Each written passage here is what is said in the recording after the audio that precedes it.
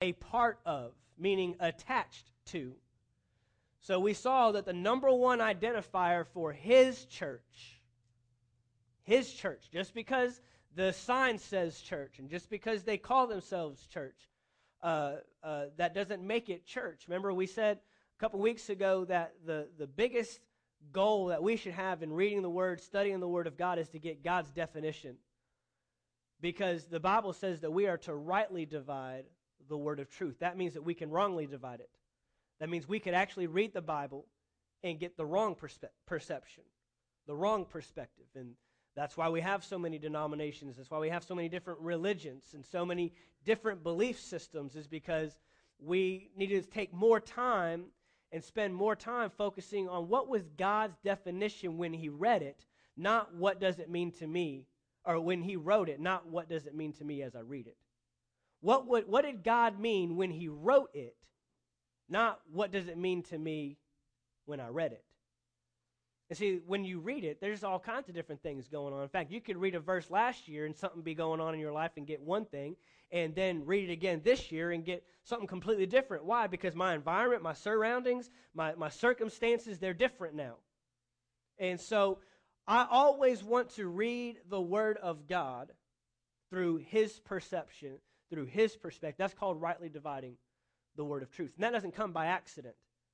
That doesn't come by accident. You don't rightly divide the Word by picking up your Bible once a week, just bringing it to church and dusting it off. You rightly divide the Word by getting in it, by giving attention to it, by valuing it and studying it and spending time in God's Word. So we have to learn to rightly divide the Word, because his definitions aren't always our definitions. For example, love. The world has a definition of love and what they think true love is. And that's why we have junior hires and middle school students thinking, well, they're in love. We're in love. We're going to be together forever. I got some bad news for you. No, you're not. You got about a 1 in 1,000 chance that you're going to marry that person. We all know those things change. But going by the world's definition of love, world's definition of love is, if you love me, you'll do this for me. God's definition of love is, if I love you, I will do this for you. Love is about giving, not receiving. Okay, so very clear. That's probably one of the easiest examples I can give you of the world's definition of something versus God's definition. When you go through 1 Corinthians chapter 13, you find out what love does, people will want to come up with a different word for it. Well, that's not love. No, love gives. Love covers. Love doesn't hold a suffered wrong. Love covers people and doesn't sell people out. Love is always in a posture of doing something for someone else, not, well, if you love me, you'll do this for me. Well, it's the same. We have the same problem with the word church, because when I say church, you think of the place that you go to between 10 and 12 Sunday morning, and where you congregate, and we sing a few songs, and then we hear the word, and then we give tithe and offering, and then we go home. But that's not what Jesus meant when he said the word church. It's not what he said at all. In fact, church wasn't a place to come congregate. It was a people that went out. The word church is the Greek word ekklesia, or ecclesia, however you want to say it. And that word literally meant called out ones. Those that gathered and they were called out from where they were at. Well, that sounds a lot like light in darkness to me, which is what Jesus called us. I mean, light is called out from darkness. You can't, where's the light? Where is it? No, when light shows up, you know it's there. Everything becomes clear. Everything becomes identified, because that's what light does. Light can't hide in darkness. Darkness never wins. Light will always trump darkness. And you don't have to, you can't turn the darkness up to try to turn out the light. When light's there, it's there. And so that's the church. The church was a people. The church was not a place. The church wasn't, well, I'm going to church. It was, I am going to be the church. And so that's what we've been learning about. We got to get his definition of my church, because unless we have his definition, then we're not going to do what he said the church should be doing. I don't know how many of you remember our series on purpose. We talked about purpose, and we said, until you understand the purpose of something, you will always abuse it.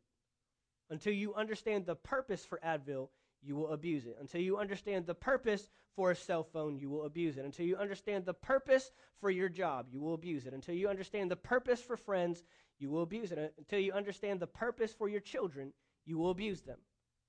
Abuse is inevitable when we don't understand the purpose for something. And people for years have been abusing church because we didn't know the purpose. So we have to discover the purpose. Before I can give you the purpose, we've been spending this time looking at what does it look like? What does the church look like? The first thing we saw is that the church is the body of Christ. We went through several verses. If you've missed any, you definitely want to go back and get the CDs, go online and listen. The church is the body of Christ. Jesus is the head. We saw it in Ephesians chapter 1, saw it in Ephesians chapter 2, saw it in Ephesians chapter 4, saw it in Colossians chapter 1. Jesus is the head. We are the body. Jesus is the head. We are the body. So the first connection the church has to make is the body to the head. And remember we said if a body without a head is dead. If you don't have a head, you're dead. You can't operate. So the number one thing that we need to look for in a church, to be the church, is we have to be connected to the head. Well, when we say Jesus, here's another twist that I need to make. When we say Jesus, you are probably thinking about the man with long hair and a beard that walked the earth for 33 days or 33 years. That's who you're thinking about when I say Jesus. But that was actually a very small sliver of time in Jesus' existence, because John chapter 1 says, in the beginning was the Word, and the Word was with God, and the Word was God. Then we go on down to verse 14. It says, and the Word became flesh and dwelt among us. Then we get the man Jesus. But before Jesus was the man in the earth, he was the Word in the Spirit. And he's always existed. So how can we know if it's his church? The church will be connected to the Word of God. It's the first identifier. First way we can identify. If we are rallied around media, if we're rallied around our show and our presentation, if we're rallied around video clips and all these different things, then and we're not centered around the Word, and that's not our focus, and we don't hold true to the Word and all the Word, nothing but the Word, like Paul said right before he went on, he was able to look at his leaders and said, I thank God that I did not hold back all the counsel of God. So I gave it to you all, whether it offended you or not, whether it made you happy or sad, whether it made you angry or you rejoiced. I gave you the full counsel of the Word of God. So that was the first identifier. The second identifier that we saw last week was we have to be connected to each other. Romans chapter 12, 1 Corinthians chapter 12, we are the body of Christ, and the body of Christ has many members. And I love that Paul used our bodies because we all have a body, and we can all look at our bodies and see how they operate. And if any part of our body gets out of line or doesn't work together, what do?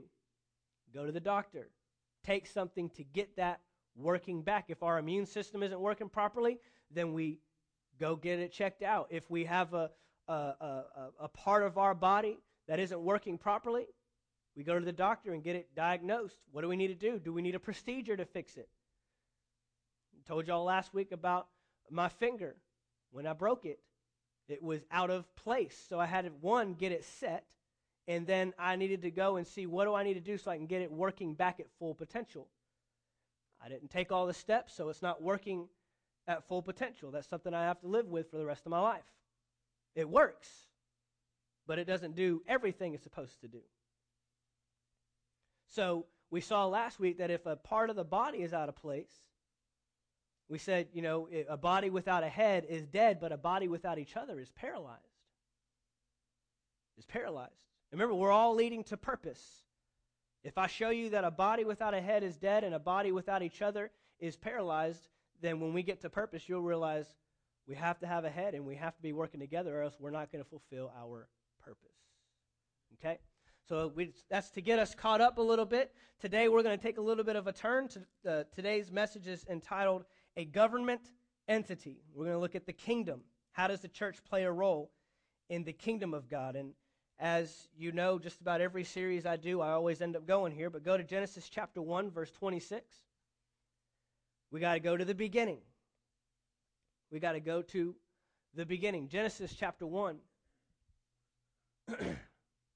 Genesis chapter 1 and verse 26. We've heard it many times. Then God said, let us make man in our image according to our likeness. In his image, according to his likeness. That means having and bearing his characteristics, his way of thinking, his way of responding, his way of doing things. Man had that.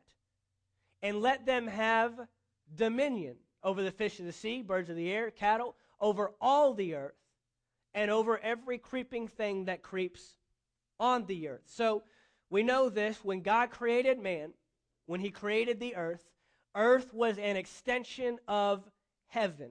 God is a king. He's our Father. He's the creator of the universe, but he is our king, and he is a king.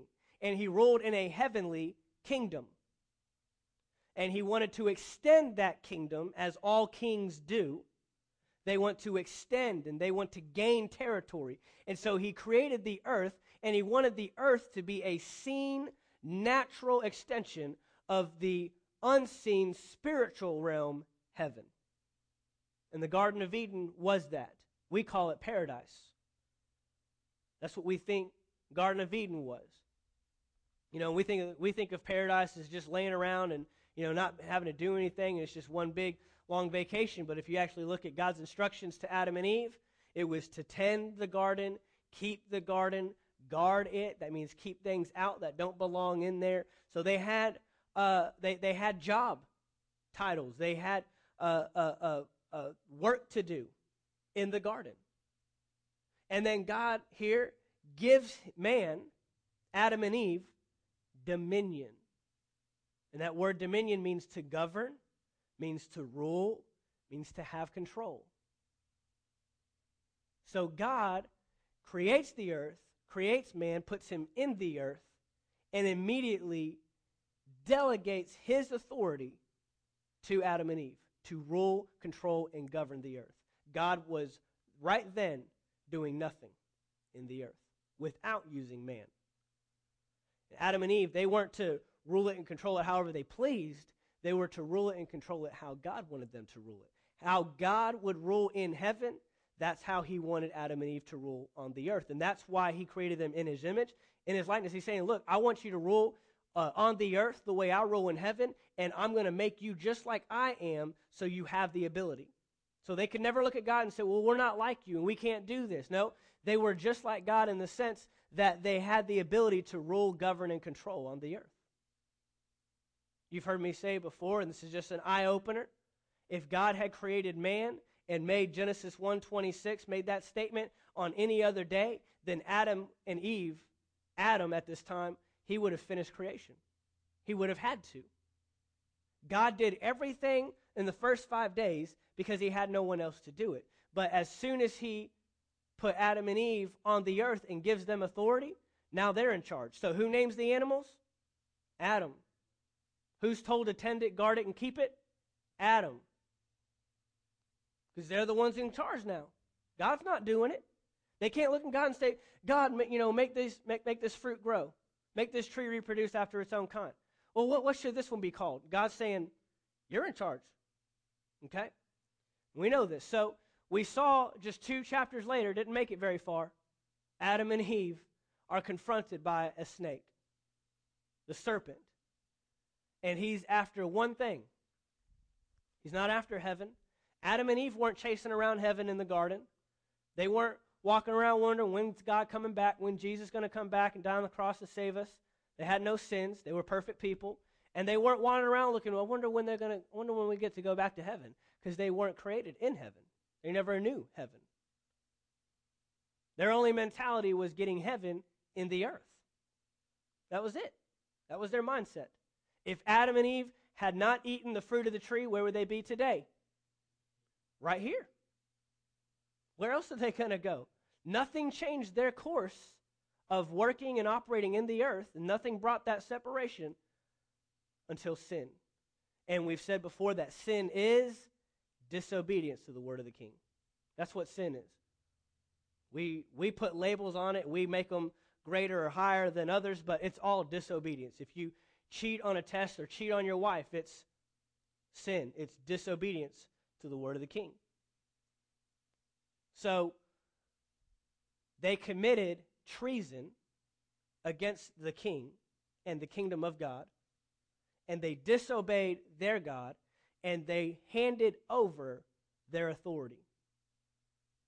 They didn't lose heaven because they never had it to begin with. They lost authority, dominion, and control in the earth. That's what Adam and Eve lost. And we've seen this before. So, for the rest of the Old Testament, God is trying to get his authority back into the earth. But we've got a problem. Because back in Genesis chapter 1, verse 26, God handed over authority to man.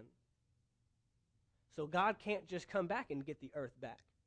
The thing that God loved and created as an extension of himself was in the hands of his very enemy. And he couldn't do anything to get it back without using a man. Because, see, God is a king. And when a king says something, it has to be that way. There's nothing they can do about it. Well, I thought kings are all powerful. The most powerful thing for a king is his word. And if he breaks his word, he's no good. We saw King Darius with Daniel and Daniel in the lion's den, and he made a decree that ended up putting his friend in danger of going to the lion's den. And there wasn't anything he could do about it. Because he already made the law. He already decreed the law is, do not worship anybody else but me. He was tricked. But that was the law, and Daniel had to go to the lion's den. Why? Because he's the king, and he can't take it back. There's nothing he can do. God being a king, when he says something, it has to happen, which is the most awesome thing in the world. Because when he promises you something, it has to come to pass. There's nothing that can alter that. It has to happen. That's his word on it. And that's why it says that his word is the same yesterday, today, and forever. We can't say that about each other. We can't say that about our employers. We can't say that about our friends, even our own family. Your word is the same yesterday, today, and forever. I wish we could say that. But no, we have the potential and the ability to break our word. But God can't. God can't go back. So the only way he can get the earth back in man's hands, the way it was in the beginning, his original intent, is to get a man in the earth to get that dominion and that control. And so who's he looking for? A righteous person. He finds Noah, the only righteous man. He finds Abraham, someone that believed him at his word and it was accounted to him for righteousness. He finds Moses. God didn't part the Red Sea by himself. He used a man. God didn't get the descendants or get the Israelites back into Canaan. He found a man. God didn't kill Goliath. He found a man. All throughout history, he's using mankind. But then he realizes there's only one person that can save man from their sin and get the kingdom back in the earth. And that's me. But the Bible says that God is spirit. God is a spirit. So how is God going to get in the earth to restore the kingdom if he's only a spirit and he doesn't have a flesh suit like you and I? He's going to have to put himself in flesh. And that's where Jesus comes. So Jesus comes, and Jesus did not come to die on the cross for our sins. Jesus did not come to get us to heaven. It was not his purpose. You won't find that anywhere in the New Testament. Did those things happen? Absolutely. Will we go to heaven? Yes. Did he die on the cross for our sins? Sure did. But what was the purpose of those things? See, you got to be like a kid. That's why he said you got to have childlike faith. What's a kid's favorite question? Why? They always want to know why. Well, why did Jesus die on the cross? For our sins. Well, why did he have to die for our sins? Because we sinned. Well, why do we have to have our sins taken away? You got to ask the questions. And we've stopped at the surface. Why did Jesus come? Oh, he died on the cross so we could go to heaven. And then we stop. But none of that was Jesus' purpose. Those were assignments that accomplished the overall purpose. But that wasn't the purpose. The cross was not the purpose. Matthew chapter 4, verse 17, the first time Jesus shows up in the planet, he says, repent, for the kingdom of heaven is at hand. And that was the forefront of his entire ministry. He talked about the cross only with his disciples. He never preached about the cross. You won't see him on the Sermon on the Mount, the longest sermon in the Bible, Matthew chapter 5 to Matthew chapter 7, and you won't see anywhere where he's saying, and I am going to go to the cross, and I'm going to save you from your sins, and then I'm going to rise again so you can have eternal life and live with me in heaven. He didn't say that. He said, blessed are those who, for they will receive the kingdom. Blessed are those, and then he talked about the kingdom of God is like this, and the kingdom of God is like that. And this parable is about the kingdom, and this man was like a kingdom. That's all he talked about, was the kingdom of God. He never talked about being born again. Preached about it, never did. He talked about being born again with one person, a Pharisee, in the middle of the night, one-on-one. And the guy didn't even understand what he was saying anyways. He never preached about it. All he preached about was the kingdom of God. Why am I talking about what Jesus did? Because we are the body of Christ. And the first thing we have to understand to be his church is if Jesus' forefront perspective of his life and for reason for being in the earth was the kingdom, then the church's perspective has to be the kingdom. Period. We can't be his church and have two different wills. See, your body can't have two different wills. You can't have a will in your head and your body say, nope, not doing it. If that ever happens, you go in to get it checked out. Because that's abnormal. Our bodies should always want to do what the head says to do. I mean, we've already seen that without your body, you can do nothing. You can want to do all you want. You can want to get up and go to the bathroom all you want. But if your body does not move and take you there, you are not going to the bathroom. You have to have the body. Jesus has to have his body. And Jesus is seated at the right hand of the Father, and his body is in the earth today in the form of his church as who we are. So go to let's go to Isaiah chapter 9. Go to Isaiah chapter 9. I want to show you Jesus' purpose. This is one of our favorite Christmas verses. We look at this in December, sometime between December 1st and December 25th, and then we never look at it again.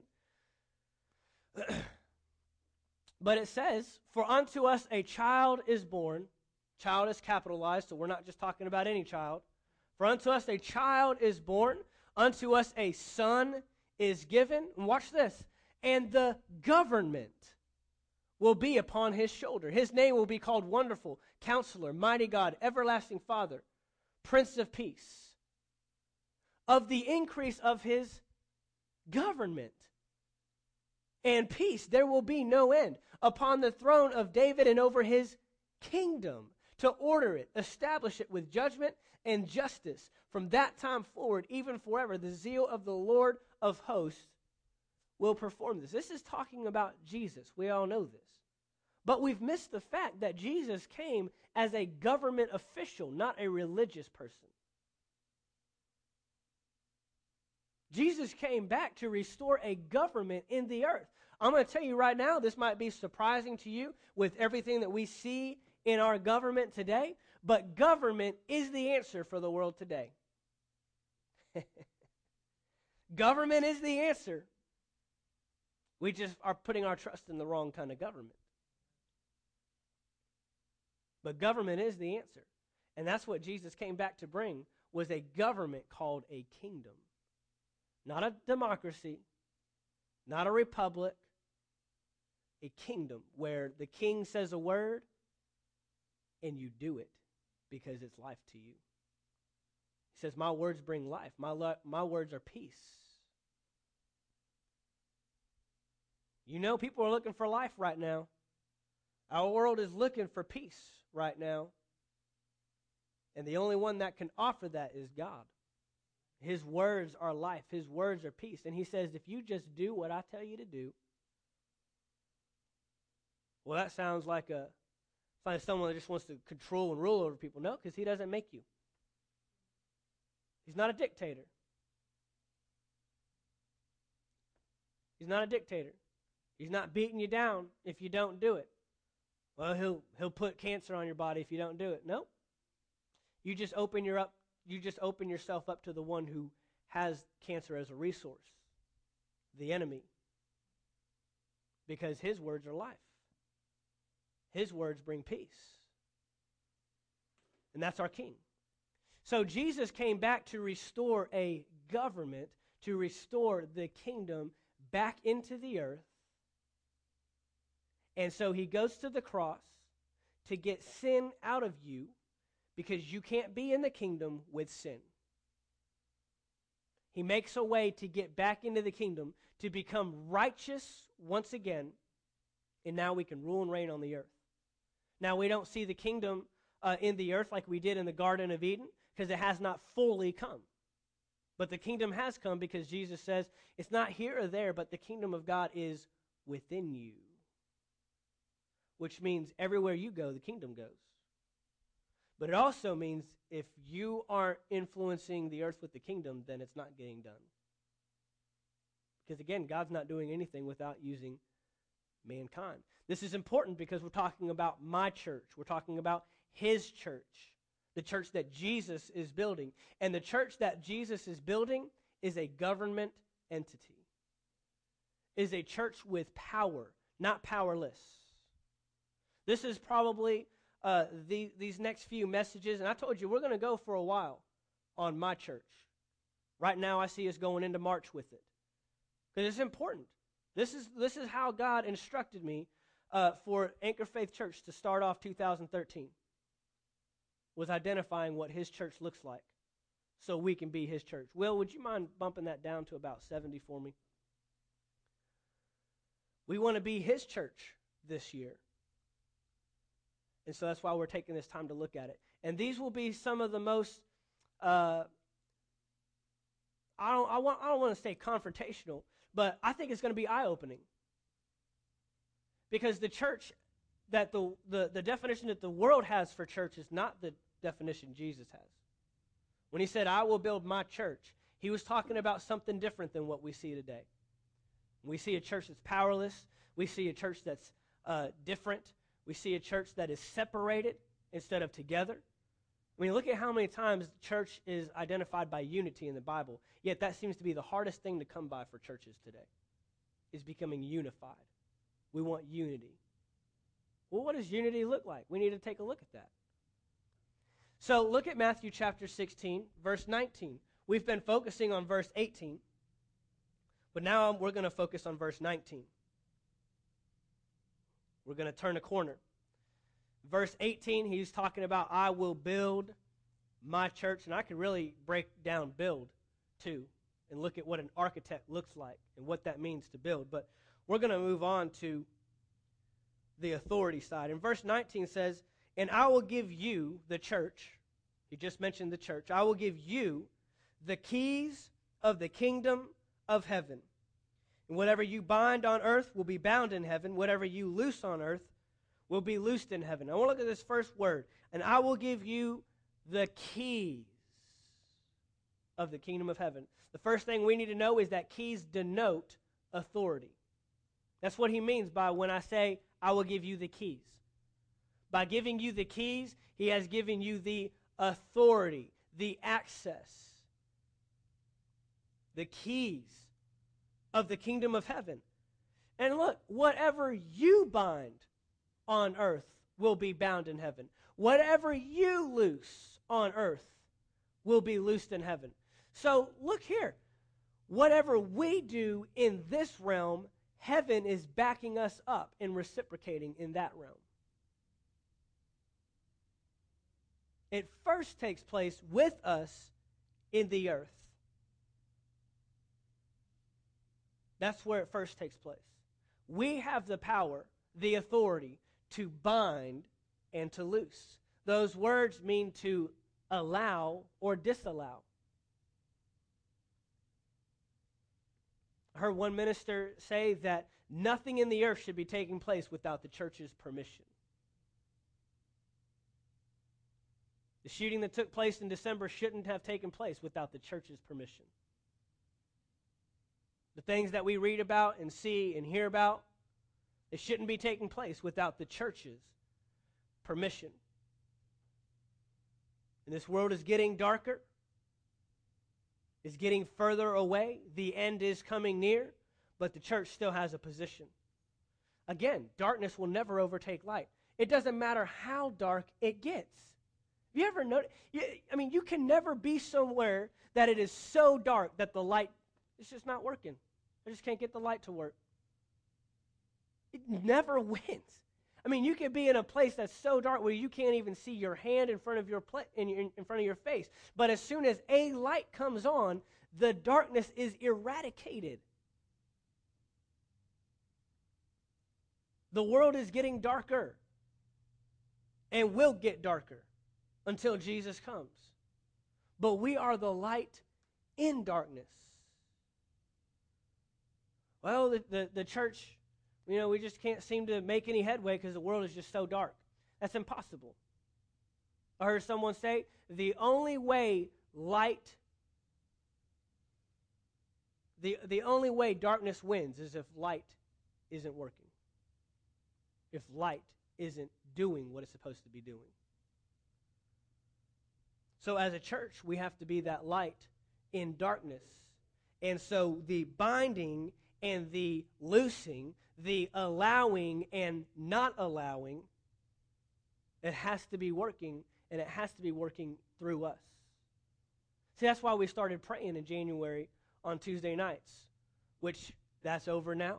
God just told me that was for January, and I believe that we're making some headway in this community with prayer, and there's more that we will do. There's things that we'll actually put our hand to. We can come and pray. We will be doing that. But there's things that we can actually be putting our hand to. But that's why we came and did that, because if we're not doing anything, who is? And when you understand your authority in the earth, and when you understand the power of prayer, and we can bind things and loose things, we can allow the Spirit of God into the earth, and we cannot allow what the enemy's doing, then it's time to show up and pray. It's time to show up and do things that influence this realm for the kingdom of God. So we see here, and this is the first time Jesus mentions the church. The first time. Notice that the first time he mentions the church, it's in regards to power and authority. He doesn't say anything about meeting on Sunday and doing good things and having a pastor. Those are all entities of it. But the first thing he mentions is, I'm going to build my church, and my church is going to have so much power that they will actually bind and loose on the earth, and heaven will back us up, and the gates of hell won't even prevail against the church. It won't win, because darkness never wins. The first time Jesus mentions the church, it's in regards to the authority and to the power. Now here's what he's doing. Because who's giving the keys of the kingdom? Who's giving the keys? In this verse, he says, and I will give you the keys of the kingdom. So who's I? Jesus. Jesus, I will give you the keys of the kingdom. Jesus is speaking. It's in red. If you have one of those Bibles, Jesus is speaking, and Jesus says, I will give you. So here's what he's doing. Because how many of you would agree Jesus had authority in the earth? We would all agree? Okay. Did a storm ever beat him? Okay. Did a demon ever beat him? Did a dead person ever beat him? A paralyzed person? A deaf person? A blind person? Leprosy? They never won. So Jesus had authority in the earth. He had the authority that Adam and Eve were supposed to be operating with. He was the second Adam, as the Bible calls him. So he had authority. Here's what he's doing. Jesus is passing his authority to his church. Jesus is passing his authority to his church. That's what he's doing. In this verse, he's saying, I have authority. I have power. You can't give away something you don't have. He can't say, I will give you the keys of the kingdom of heaven if he doesn't have the keys of the kingdom of heaven. I can look at Tommy and say, I will give you $100,000. But I don't have $100,000. So that means nothing to him. But I can give you $5. All right. And I have that. Jesus can't give away something that doesn't belong to him. So he is a person of authority. He is a person that is operating on the earth with the power of heaven backing him everywhere he goes. And then here in Matthew 16, verse 19, he says, and I will give you the keys of the kingdom of heaven. Whatever you bind on earth will be bound in heaven. Whatever you loose on earth will be loosed in heaven. He is passing his authority to his church, his body. See, this is why it's so important to understand what his church looks like, because if you're not his church, you don't get his authority. If we're not his church that he is building, then we don't have his authority. He is only giving his authority to his body. If you are disconnected from the head, you're not his body. Therefore, you are not getting his authority and his power. If we're going to be a church in power, we have to be his church. Not the church, not a church, his church. His church walks in his authority and his power. Matthew chapter 6. Matthew chapter 6. We know these verses. We could probably say them all together by heart. It's called the Lord's Prayer. And in verse 9, he says, Our Father in heaven. Where? In heaven. Hallowed be your name. Your kingdom come. Your will be done on earth as it is in heaven. Jesus is teaching his disciples how to pray. And this is what he comes up with. Our Father who is in heaven. That's where he is. That's where God is. Hallowed be your name. Your kingdom stay in heaven. And take us there. No, it's not what he's saying. He's saying, your kingdom come. Your will be done. And here's where we go. Your will. Your will. We all have a will. We just talked about this. Will is not implemented without action. We can will to do things all we want. We can will to go back to school. We can will to get a new job. We can will to start a business. We can will to be a better parent. But until we start implementing action, never gets done. So God has a will. And he is in an unseen realm called heaven. He has a will for the earth, and he needs to get it implemented. Well, what part of this frame implements? This or this? I will here, and I implement here. I want to eat, I will to eat here, but I eat here and my body digests it and turns it into energy and turns it into nutrition to keep me going. You can will to start running this year, but the running actually takes place down here. The will's here. The want to's here. God can want to all day long, but without a body to implement the action, it doesn't happen. And so Jesus says, if you're going to pray, pray like this: God, your will be done on earth as it is in heaven. That means we want the earth to look like heaven. That should be our prayer. That should be our prayer. The way you do things there, I want to see it done here. There's no sickness there, then there's no sickness here. You're the provider there, and you're the provider here. We got to get this. Because the church is the one that is implementing. We are the implementers. We are the ones putting into action the will that God has. Jesus is the head. We are the body. So Jesus has a will being in heaven for his body. See, when Jesus was on the earth, that was easy. 3 years he walked around. He was the head and the body. He was the head and the body. Luke chapter 9. Some of you may have heard this passage. I'm just throwing it out there. I don't have it in there, so I'm just throwing it out there. And Jesus makes a statement. Someone said, Lord, I'll follow you wherever you go. And Jesus says, foxes have holes, and birds have nests, but the Son of Man has nowhere to lay his head. And we have taken that verse, and that means that Jesus was poor and needy and didn't even have a place to sleep and didn't even have a place to live, and I can trample all over that. You don't have a treasurer working for you if you only have a few coins in your little bucket. And you don't have a treasurer that's stealing from you like Judas was.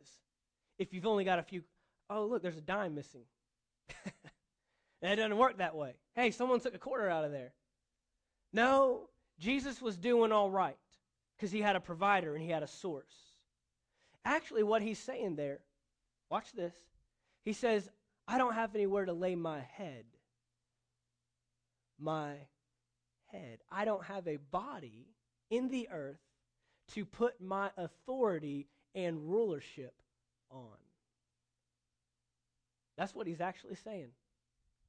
If you go back and you look through the Greek, he's saying, there is no body in the earth that I can put my head on to will and to rule and have a body carry it out. He said, I am the body. Foxes have holes. Foxes have a place that they rule over. That's their domain. Birds have nests.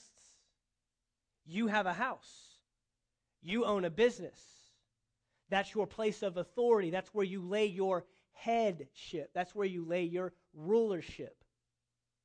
Foxes have holes, birds have nests, but the Son of Man has nowhere to lay his head. He has no body in the earth to put his head and carry out what the head wants to do. That's what he's saying. But then he says in Matthew chapter 16, I'm building my church. My church. The gates of hell will not prevail against it. And that church, I will give to them the keys of the kingdom of heaven. I will give them all authority and all power from heaven to rule in the earth. And so whatever they bind on earth, it'll be bound in heaven. And whatever they loose on earth will be loosed in heaven. If we're not doing it in the earth, it's not getting done in heaven. That is what verse 19 says. Look, you can think that God is working without you doing anything all you want. But if that's the case, then why pray? That's one of my favorite questions to ask people that want to go there. Well, God is sovereign. And God, he can do whatever he wants to do. And he doesn't need us. You know, we're just merciful. He's just gracious and merciful to allow us into his kingdom. And then they make me out to be an arrogant, big-headed person. Well, you think God has to use you. God has to work through you. God couldn't do anything without you. You sit idly by, and all this stuff happens, while I will do some binding and loosing, some allowing and not allowing. But if that's the case, then why do I need to pray? Why do I need to pray for this sickness to go away? Why do I need to pray for people? Why do I need to pray for a new job? If God's doing whatever he wants to anyways, why should I waste my time? But yet Jesus identifies his disciples come to him and say, Lord, teach us to pray. Why? Because that's the thing Jesus spent the most time doing. Lord, teach us to pray. Because you're doing it a lot. You spend a lot of time in prayer, and you're getting results. Things are happening. So apparently this thing's working. Teach us to pray. And he says, okay, pray like this. Our Father who is in heaven, hallowed be your name. Your kingdom come, and your will be done on the earth like you do it in heaven. Why? Because the church that prays is a church in power, is a church that is identified with authority. Because you're the one that causes God's will to take place in the earth. That's his church. And I will give to the church the keys of the kingdom of heaven. Ephesians chapter 6, verse 20. I want to take a look at a term here.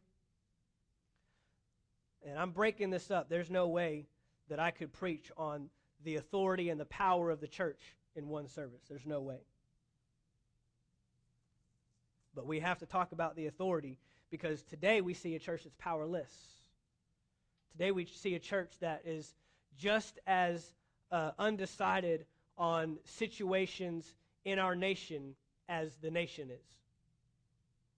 We have to come together and we have to figure out what the church is supposed to look like so we can operate as the church. And so in Ephesians chapter 6, verse 20, Paul says, "For which I am an ambassador in chains, that in it I may speak boldly as I ought to speak. For which I am an ambassador in chains." 2 Corinthians chapter 5, verse 20. You don't have to turn there, but it's another verse that says, "Now then we are ambassadors for Christ, as though God were pleading through us. We implore you on Christ's behalf, be reconciled to God." The key word I want to pull out of both verses is an ambassador. The title of this message is, we are a government entity. Ambassador is not a religious word. Most of you know that. And there's a lot of words that are in the Bible that we think are religious, but they're really not. They're actually kingdom. The word righteous, it's not a religious word. Righteous means to be in right alignment with the authority. You can be righteous by going down here, and when you get to that stoplight, stop. That is a righteous act. You are in righteousness. You are in alignment with the law in the state of Georgia. You are unrighteous if you blow through it. It's 45 out here. If you are going 46, you are unrighteous. If you're going 45 or under, you are righteous.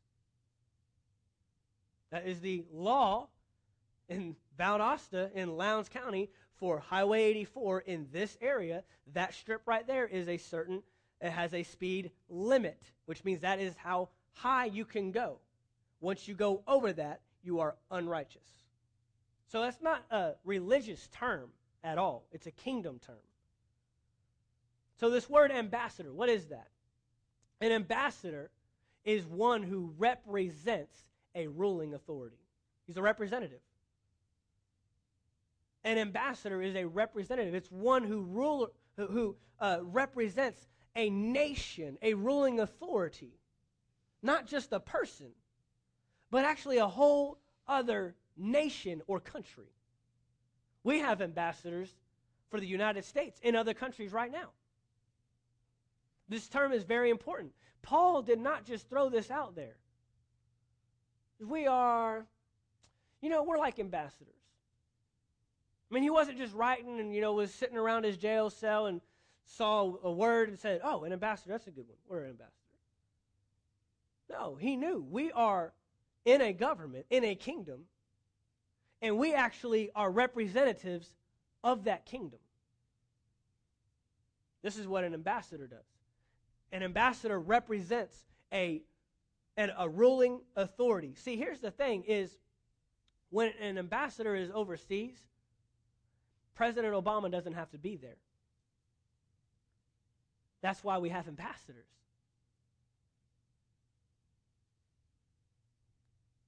See, God doesn't have to be in the earth. God is everywhere. He's all-knowing. He's everywhere. He's omniscient, omnipotent.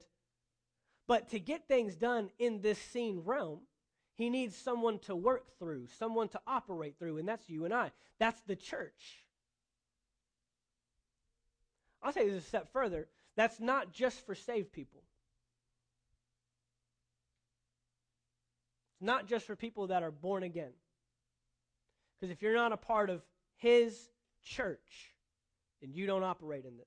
This isn't for people that wander from church to church and go, get a little bit here and get a little bit there and get a little bit here, and just everybody's their home church, and they're just one of those people that just travel through. Well, this is where God's placed me for now. No, you get fixed, you get set. God relocates people and reassigns people, sure, in the universal church, but there's a setting and there's a getting fixed in. This isn't, one Sunday I'm here and then one Sunday I'm there. And, oh, they're having this special speaker at this church, so I'm going to go over here. That's not the church. The church is fixed and set. We'll take a look at all that. But his church is the one that the power and the authority has been given to. And his church is the ambassador, the representative for the kingdom of God and for God himself. See, the United States ambassadors that we have in other nations right now, they represent the United States of America, not just President Obama. Our rights and privileges, the way we do things, that's what they're over there representing. So here's a few things to note about ambassadors. The first thing is, they don't have their own opinion. They do not have an opinion at all. If you're an ambassador for the United States of America, you don't look at a delegate from another nation and say, well, you know what? This is how the United States does it, but I think we could do it this way. I think if we just tweak this and, I really like this idea better. Nope. They only speak in a line with the nation that they are representing. Period. They don't have an opinion. The second thing for an ambassador, they don't have a will outside of their home country. They don't have a want to. Well, I want to do it this way. Or I feel like doing this. No, their opinions are gone, and their will lines up with the country they represent. Otherwise, you don't make a very good ambassador. You're not an ambassador to yourself. You're an ambassador to the United States of America. You're an ambassador to the kingdom of God. So first thing is, you don't have an opinion. And people want to ask you, well, how do you see the whole, homosexual issue that's going on in the nation? Well, you know what? I don't have an opinion. But I tell you what my king says. I tell you what my God says. I tell you what the kingdom of God, what his stance is on it. I don't have an opinion on the matter.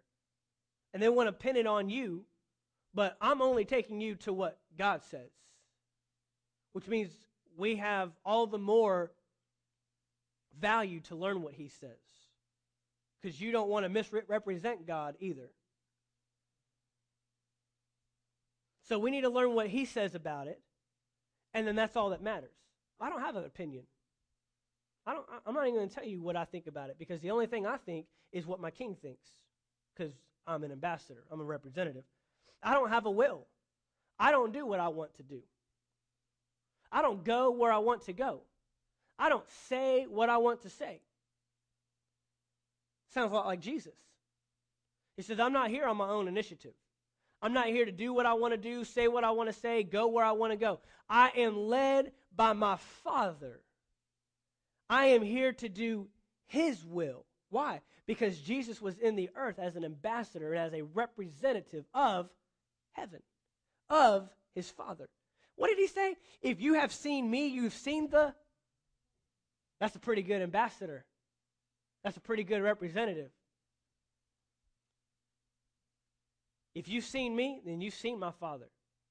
Because I only do what he wants me to do. I only say what he wants me to say. So he was an ambassador. He was a representative. Here's another one. This is really good. Ambassadors are not limited to the resources of their current surroundings. We have ambassadors in some of the poorest nations on the planet, but they don't know it. You go to an embassy, and it's the sharpest looking place in those nations. The grass is cut, it's green, the buildings are furnished and look good. And the ambassadors, they are not limited to their current surroundings. The economy can fail in that nation, but that nation's not their source. Come on, you got to get this now. That nation is not their source. Their source is their home country that they're representing, that they are an ambassador for. And the economy can crash and shut down, and the ambassador's not thinking, oh no, what am I going to do? Everybody, the economy's terrible here, the market crashed there, everyone's poor here, I don't want to go there. Why? Because their provision and their source is tied to their home country. You are in the world, but not of it. Your provision and your source is not limited to what you see here. But here's the problem that we have, is we get fixed on the seen realm that we're in rather than the unseen realm that we're connected to and tied to. And no matter what happens in the earth, we're not limited to those resources because we have a connection with the home country, heaven, our Father. That's why Paul said that you have all things according to the world standards, the United States economy, to what happens with the stock market? No. He says, my God will supply all your needs according to his riches. He's your provider. He's your source. You're an ambassador. You're just here as a representative, but your source and your connection and your provision is tied to heaven, not what's around you. We got to understand this. We're the government entity. The church is the government entity. The ambassadors, the representatives, and the embassy of heaven in the earth. That is who we are. We have to quit tying ourselves to this earth. Most of us are more connected to the earth and what we see happening here than we are to Jesus, who is our head and we are his body. That has got to change. Look, this is the part of these messages where the disconnect between Jesus and the church becomes the greatest. And I'll tell you why. Because we are more moved by what we see than what we can't see. That's why. The situations you live in on a daily basis, the jobs you work, and maybe they're not doing so well. Maybe you haven't had a raise in the last 5 years because of the economy. You can't get that house sold. You can't find the job that you really should be working. That's because you are fixed on the seen realm. But that's not your provision. That's not your source. You could lose your job tomorrow and it wouldn't matter because your source is still heaven. Your provision is still your Father God who's taking care of you, who knows everything you need before you even have need of it. That's why he said, do not worry about what you will eat, what you will drink. Was Adam worried about what he's going to eat? Was Adam concerned with what he's going to drink? Was Adam concerned with what they're going to wear, where they're going to live, what they're going to do? No, his only concern was taking care of God's stuff, and God took care of him. God says, just take care of what I've put you in charge of, and you'll have everything you need. He said, see, I've given you every tree that bears fruit. I've got lakes and rivers running all up in the middle of this thing. You got plenty to drink. You don't need to worry about what you're going to wear. It wasn't even a thought process. And you don't have to worry about where you're going to live. God didn't place him in the garden and said, no, I'm not really a garden guy. I'm more of a mountain guy. Can you put me over in Colorado somewhere? Maybe Denver, the Rockies? No, he wasn't concerned with that. He's just concerned with wherever God puts me, that's where I'll be. You know, I'm more of a beach guy. Let's do the beaches. Can you get me a little closer to the water? No, he stuck them in a garden. But it was paradise because everything was taken care of because God was his source. He knew I have a king, I have a nation that I'm not limited to what is around me. Jesus was the same way. Hey, Jesus, we got to pay taxes. Okay, Peter, go fish. No, you didn't hear me. We have to pay taxes. Yeah, go draw up a fish, and the first one you get, open its mouth, and in there you'll find what you need to pay for taxes for you and I. Because I'm not limited to this realm. This realm works for me. You don't work for it. Your source and your provision is not limited to where you're at.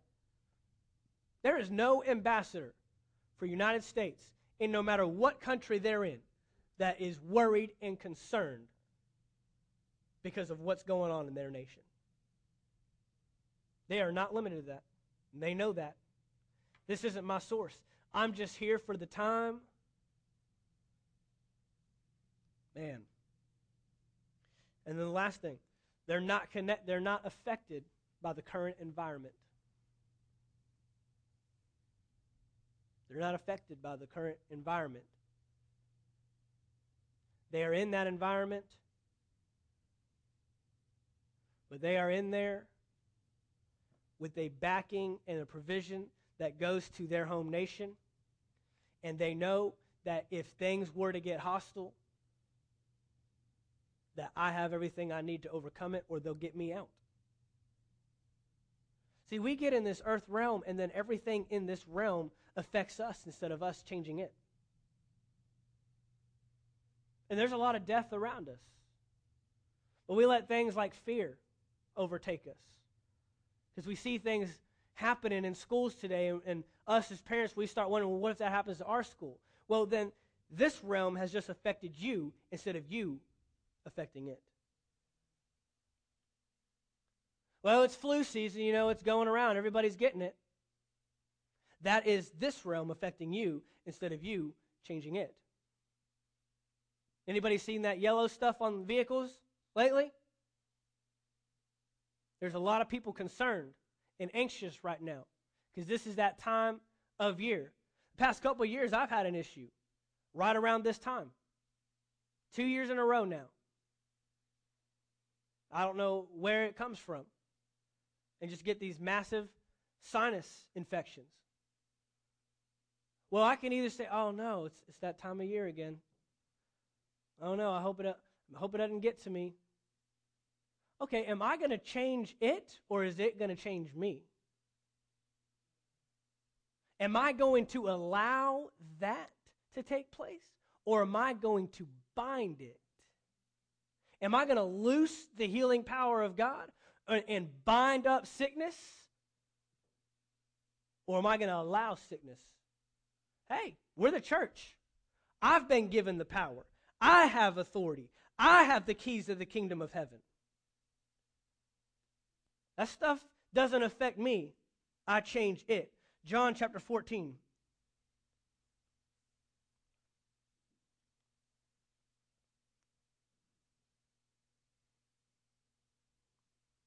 While you're turning to John chapter 14, I want Jimmy throw up 1 Peter chapter 2, verse 9 up on the screen for me.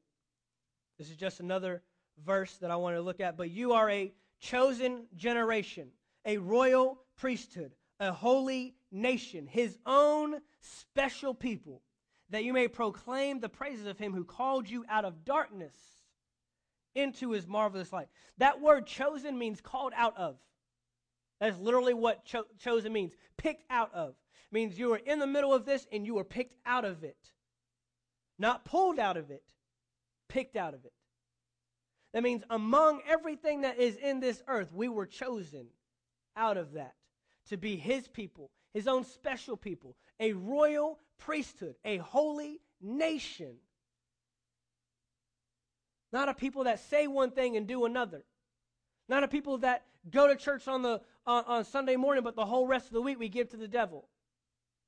No, his people, his nation, Monday, Tuesday, Wednesday, Thursday, Friday, Saturday, and Sunday. Now, we hardly do good to give him all of Sunday. We just give him the morning, and then the rest of the day is right back to us again. But as a church, we are not doing church, playing church, going to church. We are being the church. And I'll tell you right now, this isn't where you be the church. You be the church out there. Light in darkness, not light in light. This is where you come for instruction. This is where you come to be equipped. Pastors, evangelists, teachers, apostles, prophets are given for the equipping of the saints for the work of ministry. John chapter 14, verse 12. Most assuredly I say to you, he who believes in me, the works that I do, he will do also. And greater works than these he will do. Why? Watch this. Why? Because I go to my Father. Because the head is leaving the earth and going to heaven, and the body has to continue to implement. The body has to continue to act on what the head wants to do. So you will do. What's he saying? Everything that I have been doing in the earth, you're doing, because you are me in the earth when I leave the earth. So we are here not to be influenced, but to influence. We are here not to become our surroundings, but change our surroundings because of who we are. That is why we're here. We're here to be different. We're here to be changed. To change.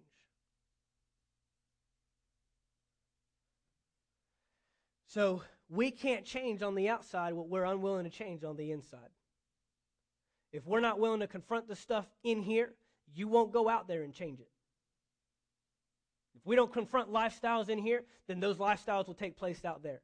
If we don't confront mentalities and thought processes in here, then you'll go out there and take it out there, and we won't change anything. In fact, we'll go out there and we will conform to the world. But what did Paul say? Be not conformed to the world, but be transformed by the renewing of your mind. He who believes in me, the works that I do, he will do also. Only his church is qualified to do his work. Only his church is qualified to do his work.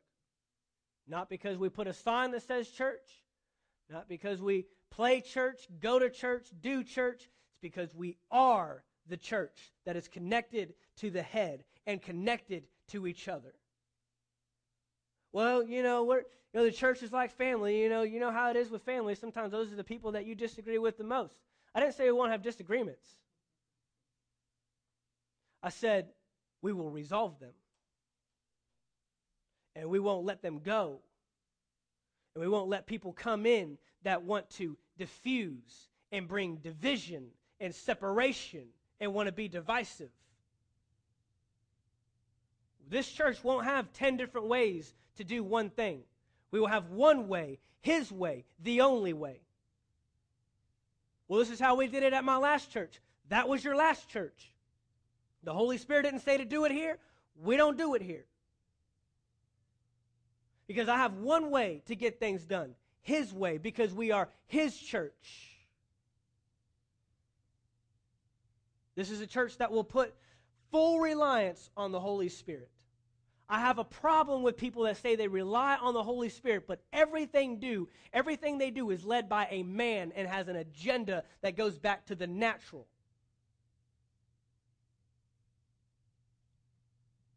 Last year I went to a conference and literally listened to someone tell thousands, 3,000 people in an auditorium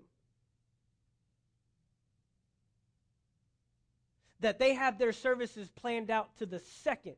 And if somebody was to alter it or tweak it, it would light their hair on fire. I'm not even lying to you.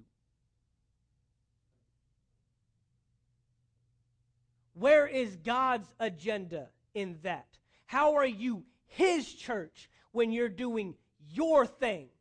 But, the Holy Spirit leads us and guides us, beforehand. I mean, God doesn't have to do everything at the last minute. I just see someone that has a crutch on doing something their way, and they're afraid of getting too far out of the mold and the box and the comfortableness of having everything planned out to the T and just letting God move. I grew up in the 90s. And yes, maybe there were some services that got out of hand because people allowed the Holy Spirit to move.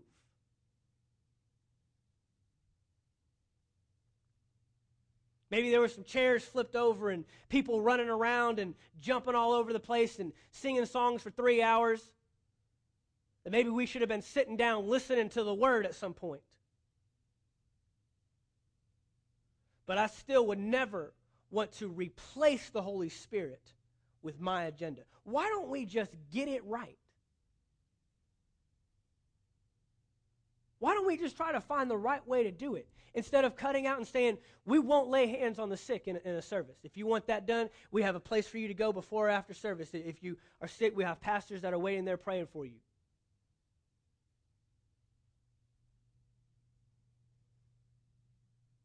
Because God can tell us before if someone is sick. Well, what if He doesn't tell you till right now? It sounds like a crutch. It sounds like you're trying to justify you doing your thing and not having things get out of hand, because once it gets out of your control, people will leave. People won't come back. We won't allow speaking in tongues in service. We don't do that. We won't allow the gifts of the Spirit to flow in operation. Because we don't want to be like the church in 1 Corinthians chapter 14, that all they were doing was just speaking in tongues and nobody could understand what anybody was saying. And so we just had these hours and times to just everybody talking in words, and nobody was edified, nobody was built up. And Paul said, I would rather speak to you more in language than you know than in tongues. But then we fail to look at how Paul fixed the situation. He didn't eradicate tongues. He didn't come in there and say, all right, when you're in public, you don't need to be talking in tongues at all. He said, make sure there's an interpreter. Make sure we do it with order. Don't just start spouting off tongues, one over here and one over here, and no one interprets, and we just go home and we have no idea what the Holy Spirit was doing. No, make sure you give time for someone to interpret. Don't let someone just start spouting off tongues 2 or 3 times in a row and there's no interpretation. He corrected the issue. He didn't say, just forget that whole tongues thing. It doesn't even work anyways. No, he said, I thank God that I speak in tongues more than all of you. He made that statement because he said, tongues is the most powerful thing on the face of the planet if you know how to use it properly.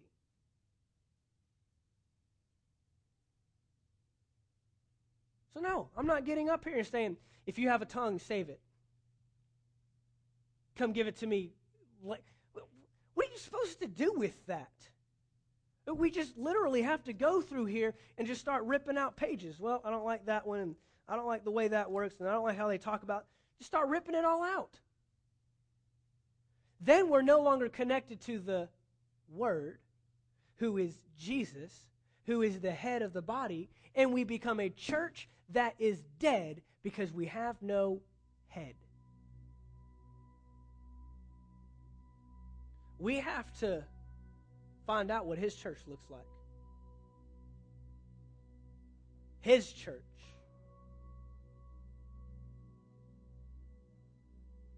And I told y'all when we got into this, get rid of everything you know about church, everything you think about church, and the way you used to do church. I'm not saying it was all wrong. I'm not saying it was all right. But I would rather get rid of all of it, find out what this says, and then come back and say, okay, this was right. This was it. This was good. And get it right. That's what I would rather do. Because that's what Jesus said. He said, you can't put old wine into new wineskins. Or put new wine into old wineskins. You can't get the new wine of what his church is supposed to look like if you're still trying to picture it with what your church used to do. Well, we sang this many songs, and we did this, and the pastor did this, and he would preach on this, and at Christmas he would do this, and we always had to play, and we always had this program, and then in the summer we would do this outreach, and throw it all out. Let's repent. If it was right, it was right. We'll bring it back in. If it was wrong, thank you, God, for helping me see it done the right way. Learn how to be his church in Valdosta, in your world, on your farms, in your schools, on your jobs, in your homes, in your communities, in your neighborhoods, in your subdivisions, at your kids' Little League games, at the gym you work out at. We got to be his church. We are a government entity. We are the kingdom of God in the earth. And we're no longer powerless. We are powerful. Because he said, and I will give to you the keys to the kingdom of heaven. What you bind on earth will be bound in heaven. What you loose on earth will be loosed in heaven. We are no longer influenced, but we are influencers. Amen. Father, we thank you for your word this morning. Father, you are raising up a church right here that will be identified as your church. A church that is connected to the head. A church that is connected to each other. A church that loves and values the word of God over anything else. We're not led by any agenda of man. We're only led by the Holy Spirit. That which you lead us to do, that which you lead us to say, that which you lead us to overcome. Father, I thank you that you are raising up a body of believers that desires to be your church. In these last days, as it gets darker and darker, we will shine brighter and brighter because we'll be your church, a light in darkness. Your son Jesus